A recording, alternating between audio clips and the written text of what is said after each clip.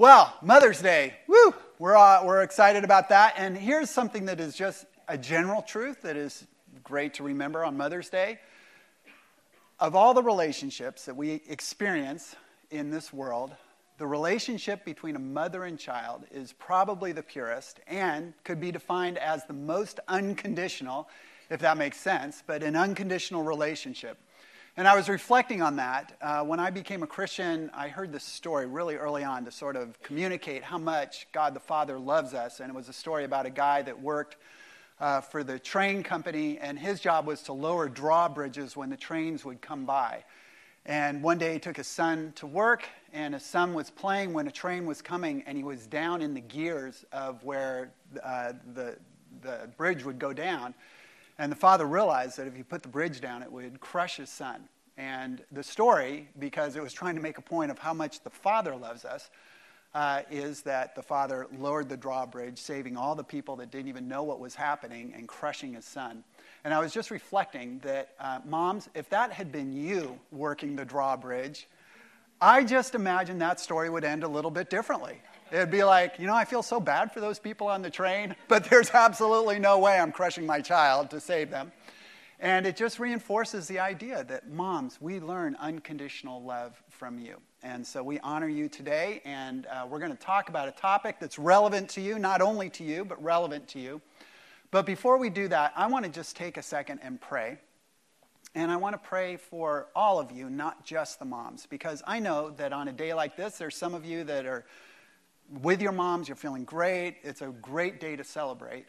And then there's some of you where it's a much harder day. And I was just talking to someone who just lost his mom just less than a month ago. And so today's a really hard day for him. And for some of you, you didn't have sort of the hallmark relationship with your mom. And your relationship with your mom's real difficult. And so today's a hard day. And I know that there's some of you that are trying to have children and you're not able to have children. And so again, today is a hard day. So we want to pray and just pray for all of us as we enter into this day and enter into this message. So if you bow your heads. Jesus, we are so grateful for our moms. And we thank you so much that that is the way in your wisdom that you have decided that the human race will continue, how we will come into life, how we'll be nurtured and raised. And so we thank you for that, and we thank you for our moms. We also recognize, though, that today is a hard day for people. And for those of us that have lost a mom, or those of us that have a hard relationship with our mom, and while there's some positives, there's also some real challenges. And then for the women here and the husbands, the people that would love to be pregnant and are having the hardest time doing that. We just want to pray for everyone. And we thank you, Jesus, that it is true that in your word, you tell us that God the Father is a father to the fatherless. And that also makes him a mother to the motherless. And we are grateful that we can come to you even in our pain sometimes. And so we pray today truly would be a day where we honor you and reflect on the good things that you have done. And it's in Jesus' name we pray. Amen. All right. Well, one of the things that I recognized early on as Julie and I became parents and she was a mom is that her life never stopped. She was constantly on, whereas my job had some boundaries around it when I was at work or not at work. Her life never had boundaries around it. There were always kids. Kids were always around. Kids were always doing everything. She would tell me, I scored today because I was able to go into the bathroom by myself and go to the bathroom. And I was just thinking, man, I don't know how I could handle that kind of closeness all the time. And for moms, you go through all these seasons with your children, and busyness is just obviously the thing that is just constantly around you. So, you go from little toddlers that you have to watch all the time and be with all the time, and the energy is all consuming, and they don't sleep through the night, and all those kinds of things. And then move into the but whys. And moms, for those of you that are in the but whys, you know how just thrilling that time is for you, where anything that you say to your child, they say, but why? So you need to clean up your room. But why? All right, you guys can play with this. Because dad's coming home, we want to have the room clean. But why? Because we don't want him to get all mad when he comes in and sees your room all messed up. But why? Because mommy says that she wants you to clean up the room. But But why? And finally it's like, because you want to see your 7th birthday, right? And, it just finally, you just go to the bottom line of that kind of a thing. And then there's the teenage years, which are super exciting. And if you've not been there yet, you're in for such a treat. And it's the most interesting thing that for some reason, moms, you become idiots during the teenage years. You were really smart. And then, sort of around when your kid turns 12, 13, all of a sudden you're kind of an idiot. And then you're a real idiot. And then somehow on the end it pops out and it's like, mom's actually kind of smart. But there's the idiot years, and those are kind of interesting years. And my mom would tell you that, the pressures and the busyness and the anxiety of having a child never end. And I think I've told you this story, and so I'm not going to go through the whole thing, but there was this great story about me and my brother with my mom about 5 years ago in Laguna, where she thought that I had been kidnapped because I didn't return to the place that she said on time. She sent my brother to a parking garage to yell in trunks of cars to just see if I was unconscious somewhere. And when I finally showed up, she had some very colorful things to say to me. And that is one of my favorite stories about my mom, because it just reminds me that the anxiety of raising children never leaves you. Even if you get flowers for the oldest mom, or the mom with the oldest, most idiotic child, whatever it is. Okay. So, and you know what? When Jesus comes to us, because of course having peace in our life is not something that only moms need, we all need it. Jesus said a really interesting thing. And in the book of John, and in fact, if you don't have a Bible, raise your hands. We'll get you a Bible real quick. But if you do have your Bibles, turn to John chapter 14. John 14. Jesus, just raise your hands if you want a Bible. Jesus is with his disciples, and it's the last night, and he makes a really intriguing statement to them that I actually want us to reflect on. We're going to look at a story in the Bible, but I want us to reflect on this truth. It's John 14, verse 27, and Jesus says these words. He says, "Peace I leave with you. My peace I give you. I do not give to you as the world gives." And there were so many things that Jesus said that night that's easily something that we can just pass by and not recognize what an incredible gift that Jesus was giving us. This idea of having peace in our life. And if there's anything that's true for us living in the 21st century, and you would think maybe with technology or with greater education or the affluence that we live in, that something that we'd be able to get is peace. But for most of us, we would say, I have no more peace now than I did 10 years ago, maybe even less peace now. I have no more peace because of all my gadgets or all the things that I can, with technology that I can see or get involved with all the opportunities and with cars to drive us to and fro. In fact, instead of having more peace, I feel like I have less peace even. And so we want to really look into this idea of how do you get peace?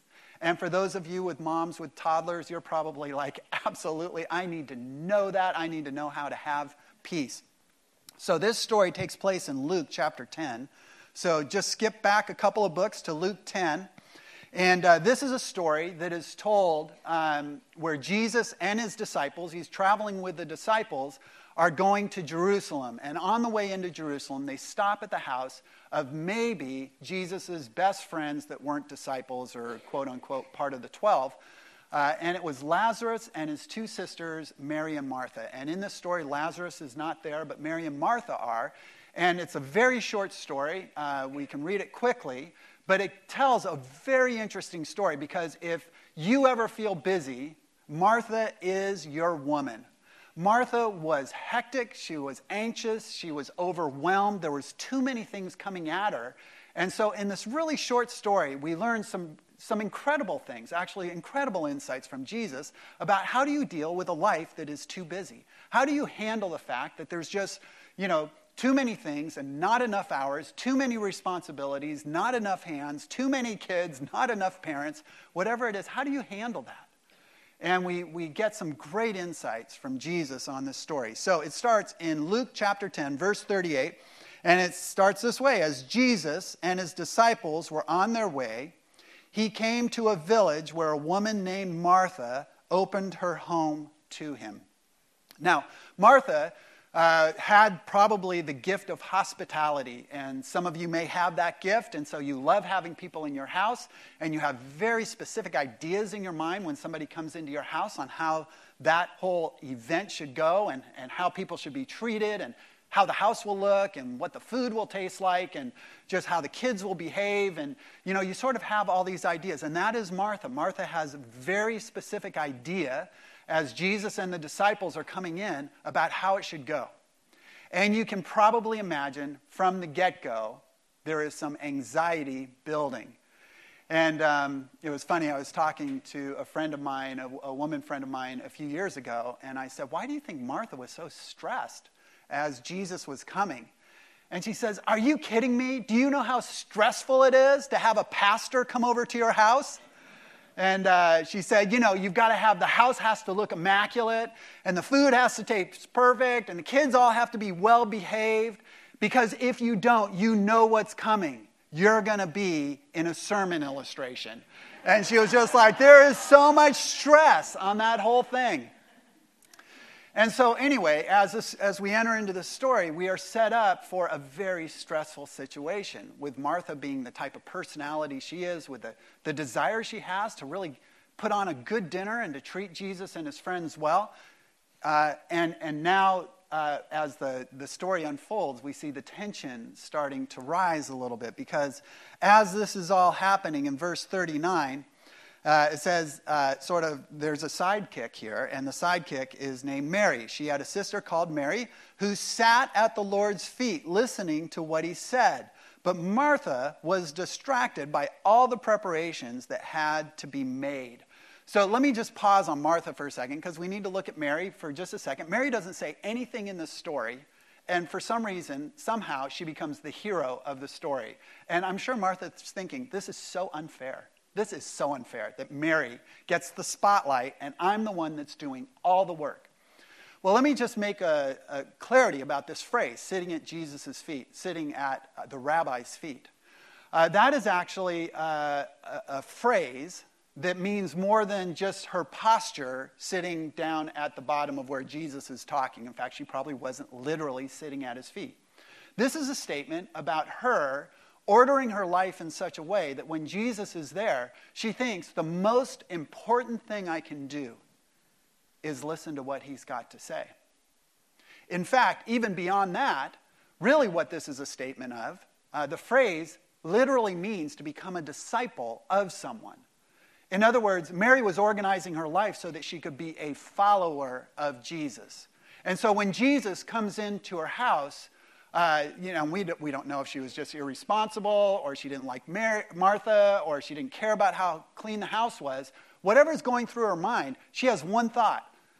The best thing I could do with my time is to sit here and to listen to what Jesus is saying, to take this opportunity to be with him and find out more about what it means to follow him. And so that's what I'm going to do. I'm going to sit here. And another thing that is actually shocking about this story that you guys it didn't even faze you. You didn't even think about it. But in that culture, in that day, to have a female, a woman who could be a disciple was unheard of.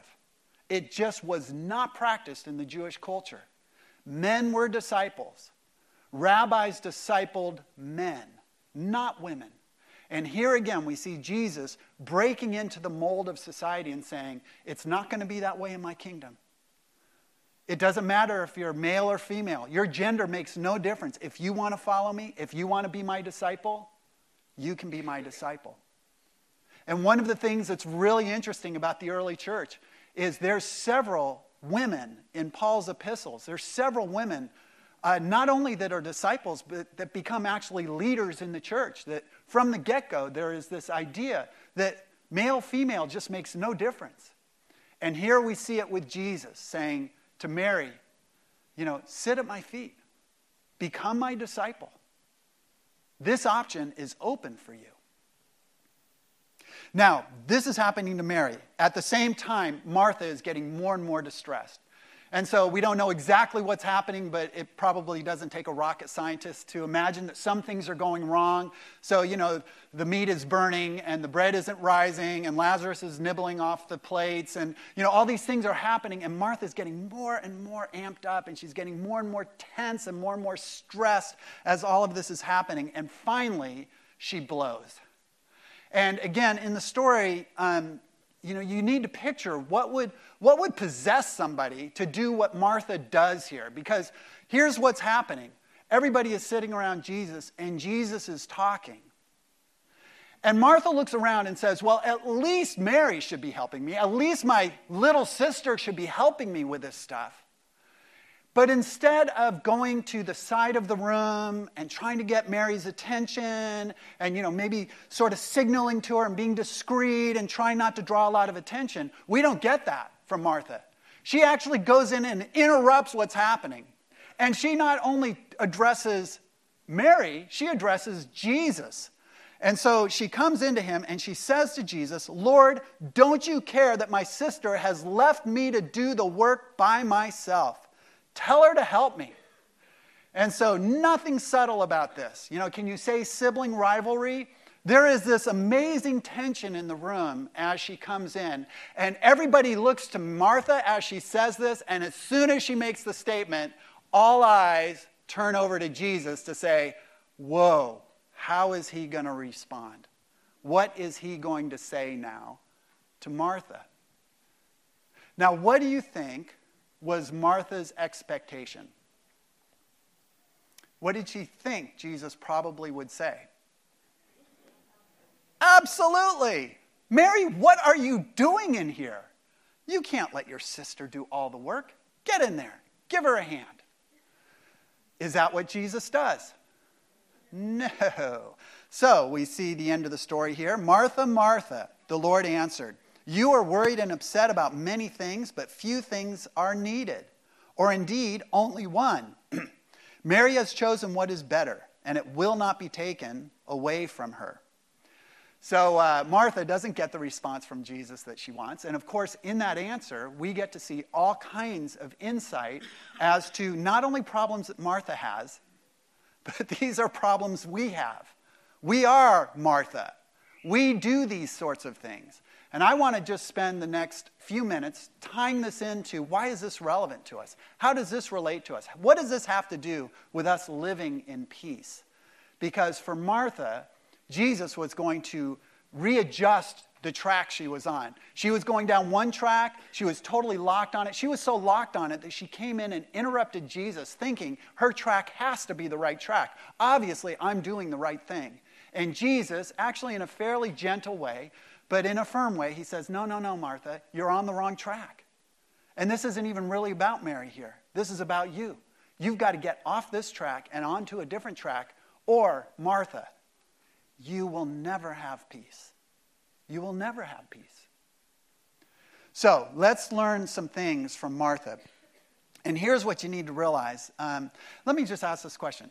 There's certain tests that categorize us. And there's one test that categorizes us into, I think it's just different letters, because you only hear about one letter, the type A personality. And the type A personality is a person who is sort of task-oriented and kind of driven, and if there's something that's happening, they're going to keep on plowing forward, and they're probably going to sort of move other people in that direction, and it's pretty clear always on how they go. Let me just ask you a question. How many of you would say that you're a type A personality? I am. I'm a type A. All right? Okay, we have some type A personalities. Whether you're, I see people, spouses looking at the other spouse, and then like, why are you not raising your hand? They're like, no, this is not going to be good. You don't want to volunteer for type A in this message. I understand, Ryan. I understand. Okay. So, here we go. Here's the reality, though. Whether you're type A or not, we all fall into these kinds of things. Now, here's the first thing that you need to know. Type A's have a great character quality, and that is they put love into action. They get things done. And you know what? There's nowhere in the Bible where it says, that we should not get things done, that there's something admirable about being lazy or passive or to procrastinate or to let everybody else do it. Nowhere in the Bible. In fact, the story that precedes this story is the story of the Good Samaritan, about a Samaritan that puts love into action, actually does something that does some good. And so just let's be real clear about this. The reason most of us are busy is because it comes out of this desire to put love into action, to actually get something done, to make a difference. And so that's a great thing. But here's the problem that Jesus points out. He says, listen, it isn't that it's bad to do something good. The problem with you, Martha, is you're trying to do too many things. There's just too many things on your plate. You're all wigged out because there's just too many things going on. It's interesting. A few years ago, I listened to a guy speak named Jack Groppel. And Jack Groppel heads a Performance Institute in Orlando. And what they do is they measure energy, how energy is expended by people. And he actually works with athletes and tries to talk about what are the best ways to expend energy and how are we wired. And he comes up with something that's really interesting that we violate almost all the time. And here's what's interesting. And just another interesting note is that the Bible says this too. But that we are wired to run in cycles. That the way that our body works best is that there are times of energy and times of rest. And then there's times of energy and there's times of rest. And he makes a really strong point. He says that our EEGs, which are our brain waves, that's how they work. There's times of energy, there's times of rest. In our EKGs, which is how our heart works, there's times of energy and there's times of rest. If you were to look at people's blood sugar, there's times where the blood sugar goes up and there's energy, and there's times where blood sugar goes down and we rest. All of us, emotions work that way. There's times when our emotions are high and positive, and there's times where our emotions come back down and we start to, get lower, and our emotions go on a cycle. Now, here's what's so interesting. In the 21st century, we can live in a linear fashion. In other words, it is quite possible for us to get up at the beginning of the day and to press the red line through every phase of our day with no rest. That we just keep on pounding through the day. That we don't honor this idea that we've been built for cycles, that we've been built for energy, rest, and that we live in linear ways. And then we start to wonder, why am I so stressed out? Why, when I go, is my cholesterol so high? Why do I have heart problems? Why can't I sleep at night? Why am I dozing off in the middle of the day when I need my energy? And the reality is because we violated this idea that we're not wired to run in a linear fashion. We aren't wired to run redlining from the moment we wake up until the moment our head hits the pillow. Or that we're not wired to run so that we never have a day off or we never get a vacation. And so many of us think, and this is what is just the largest problem, is we think it's admirable. I mean, I think this way. It's admirable when you tell somebody, oh, I am so busy. Oh, my to-do list is so long. Oh, I haven't had a day off in weeks. I don't even know what a vacation is. I haven't had a date with my spouse. I don't even know who my spouse is anymore. And we think, wow. We think in our culture that that's something positive. And what Jesus would say is, oh my gosh, too many things. It's great to do good things, but you've got to recognize that you work on a cycle. There's times for up and there's times for down. Martha, chill out. You need to rest. You don't need to work this way. And so we see that really what Jesus' answer to this is you need to simplify. You just need to simplify. You've got to recognize you can't get everything done. And you know what? Let me just tell you, because again, this is a personal confession. There is a dark place that this comes from. And you know what the dark place is? The dark place is, if I don't do it, it won't be done right. If I don't get it done, who can I trust? It's up to me. And you know what? There's a real dark place, because there's only one person that you can count on to get everything done right. And it's not you. And it's not me. We are not God. We have certain things, yes, and there's times to rest and relax. And that's what Jesus is saying to Martha. Martha, there's too many things kicking around in your head. You're running way too hard. You're going to have to make some decisions here, Martha. You're going to have to say no to some things. You're going to have to prioritize rest and what you say yes to and what you say no to. Some of us have the hardest time saying no to somebody else, right? I mean, people pleasers unite. We have the hardest time saying no. So I'm going to help you right now. I want you to turn to the person next to you and just say no. Just go ahead. Just tell them no. It's going to feel really good. Just say no. You can say no way. You can get up and point at them if you want. You think so? No way, Buster. All right, enough of that. We wanted to flex those muscles. In Matthew 6:33, it says, "But seek first his kingdom and his righteousness, one thing, and all these things will be given to you." In other words, what Jesus would say is you'll get actually a lot more done if you don't try to do too many things. Just seek one thing, his kingdom, his righteousness, one thing. So that's the first thing that we learn. Here's the second thing that we learn, and it comes from a great quality that Martha was true of Martha. She was good at personal responsibility. If you gave her something to do, she would get it done. She was the kind of person that when you said, "Hey, Martha, could you help me out here? How about putting this party together? How about helping me get this thing done at work? How about, helping me organize this birthday party?" Whatever the thing is, if Martha said yes to it, here's what you could get. You could bet your life on. She will come through. She will do it. She will say what she said. She's very responsible. Type A people tend to be very responsible. If you ask them to do it and they say yes, it's over their dead body. They won't get it done. And Martha was that way. And you know what? That's a great quality. It's a great quality to be trustworthy and faithful and someone that is, follows through, true to their word. Those are all great things. Here's what we see Martha doing. And again, this is so convicting to me, but much more convicting to my wife, Julie, I'm sure. Just kidding. No, this is, when we're responsible, we tend to try and control other people.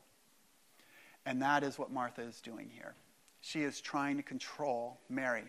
But it isn't Mary alone she's trying to control. When you think back to that story, there's one other person she tries to control in the story, and that would be Jesus. Tell Jesus to get Jesus, tell my sister to get here and do this. And, oh my gosh, this is such a problem for me that I take my responsibility not only to be mine, but everybody around me needs to follow through so that I can get done what I need to get done. And when that happens, we tend to project onto other people our desires for them, what they do need to do, what they don't need to do. And we find ourselves either bossing people around, or if we're a little more subtle, we're manipulative, and we try to position it so that they'll do what we want them to do. And Jesus looks at Martha, and he just basically says, you know what, you should not be, he's like, bossing me around, really, Martha? You think that's possible? But he's like, I don't want you to do that with Mary. Your job is not to run Mary's life. It's not your job to figure out what Mary should be doing with her time. It's your job to figure out what you should be doing with your time. And so he just says, don't do that. Knock it off. No more of that. And I remember years ago, we were having troubles with our oldest child. And at that point, I was young and naive enough as a parent to think, I can just power up and make my teenage son do whatever I want him to do. So I remember having this conversation in his room, and he had just gotten into trouble, and he was starting to sort of fall apart in school. And I remember standing in his doorway, and he was laying on his bed, and he was looking at me, and I just said, Josh, here's the truth you need to grasp right here. I am going to win. Whatever it takes, I will win. You will do what I want you to do. So whatever it takes, Josh, I just need you to know. This was this should have been like a movie script. I felt so powerful. Arnold Schwarzenegger, whoever it was. I was just laying it down. Clint Eastwood, go ahead, make my day. I was just like powering into him. And you know what I learned over the next few months? Who was going to win? Josh was going to win. because the bottom line is you cannot control another person. And Josh reflects back on that conversation because, oh yes, he remembers it. And he said, Dad, when you said that, there was only one thing going through my mind as I smiled at you and nodded and acted like I was going to follow through is, oh no, my friend, you will not win. I will win when it comes to my life. And that was a hard lesson, and I still have that lesson pounded into me as I try to push people in a direction. But here's what Jesus says, is you're not responsible for somebody else. You're not responsible for what they do, what they don't do, what they prioritize, what they don't prioritize. Now, you are responsible to them, and so that it doesn't mean that you never put boundaries down. It doesn't mean you can never make a request. But this idea of going beyond and extending my responsibility becomes your responsibility, Jesus says nobody likes that, and furthermore, you will kill yourself trying to do it because you cannot control another person. Just stop it. Just let go of it. Don't even try. Don't even try. This wonderful story is told in the book of John at the end of the book, and Peter is being restored into ministry. And if you know Peter's story, he had failed Jesus when Jesus was arrested. He had denied him. And now Jesus is restoring him and saying, Peter, you know what? You get another chance. And it's a great story of redemption. But then there's this really interesting part that plays right at the end. After Jesus says, you know, Peter, you're going to do a great job. You're going to stand up for me. In fact, you're going to stand up for me so much that in the end, they're going to kill you for believing in me, which actually to Peter was good news because it meant he wasn't going to fail again. And then Peter's looking around, and he looks over at John, who's probably his closest friend, the Apostle John. And he says, well, what about him? Is he going to die? And Jesus gives the greatest line back to Peter. What is that to you? He just says, what is that to you? Why do you care? What difference does it make? Peter, you've got plenty to worry about, worrying about yourself. You don't need to worry about John. And for some of us, that's the attitude we need. When it comes to other people, we just have to say, what is that to me? What is it to me that they do that or don't do that? It's not my job to control their life. I'm not running their life. And for some of us, that's just so important. And it gives us peace. When you let go of somebody else, it just gives you peace. And you're like, great, I don't need to be God in their life. It gives us peace. The final thing that we see here, and this isn't the third of 3 tips. Okay, so if the first tip is to simplify, and the second tip is to honor others and allow them to make their own decisions, this third one doesn't fall into that category because the reality is you can't do the first 2 without this one. And this one is supernatural. This one is a supernatural. Anybody can do the first 2, whether you're a Christian, not a Christian, believe in God, don't believe in God, have the Holy Spirit, don't have the Holy Spirit. Anyone can simplify. Anyone can let go of control and honor other people. This third one you cannot do except in a supernatural way. And it is when Jesus says to Martha, Mary has chosen well by becoming my disciple. You need to do that. You need to do that. Now, here's the thing that's interesting. Martha was already a very close friend to Jesus. And this isn't the only story with Martha. So Martha comes through in really great ways in other places. But here's what Martha had done. She had traded off intimate time with Jesus by a life of activity. She had simply thought, if I just do good things, Jesus will be so pleased. And what Jesus is saying here is, you know what? I like it that you do good things. I like it that you get stuff done. I like it the way that God's wired you. But here's what I need. I need you to be intimate with me. I need you to be my disciple. I need there to be interaction on a regular basis just between you and me. That's what I need, Martha. And so many of us, it's so easy to fall into the trap that we think that being a good Christian, being that person that always comes through, that other people acknowledge as, wow, there's a person of faith.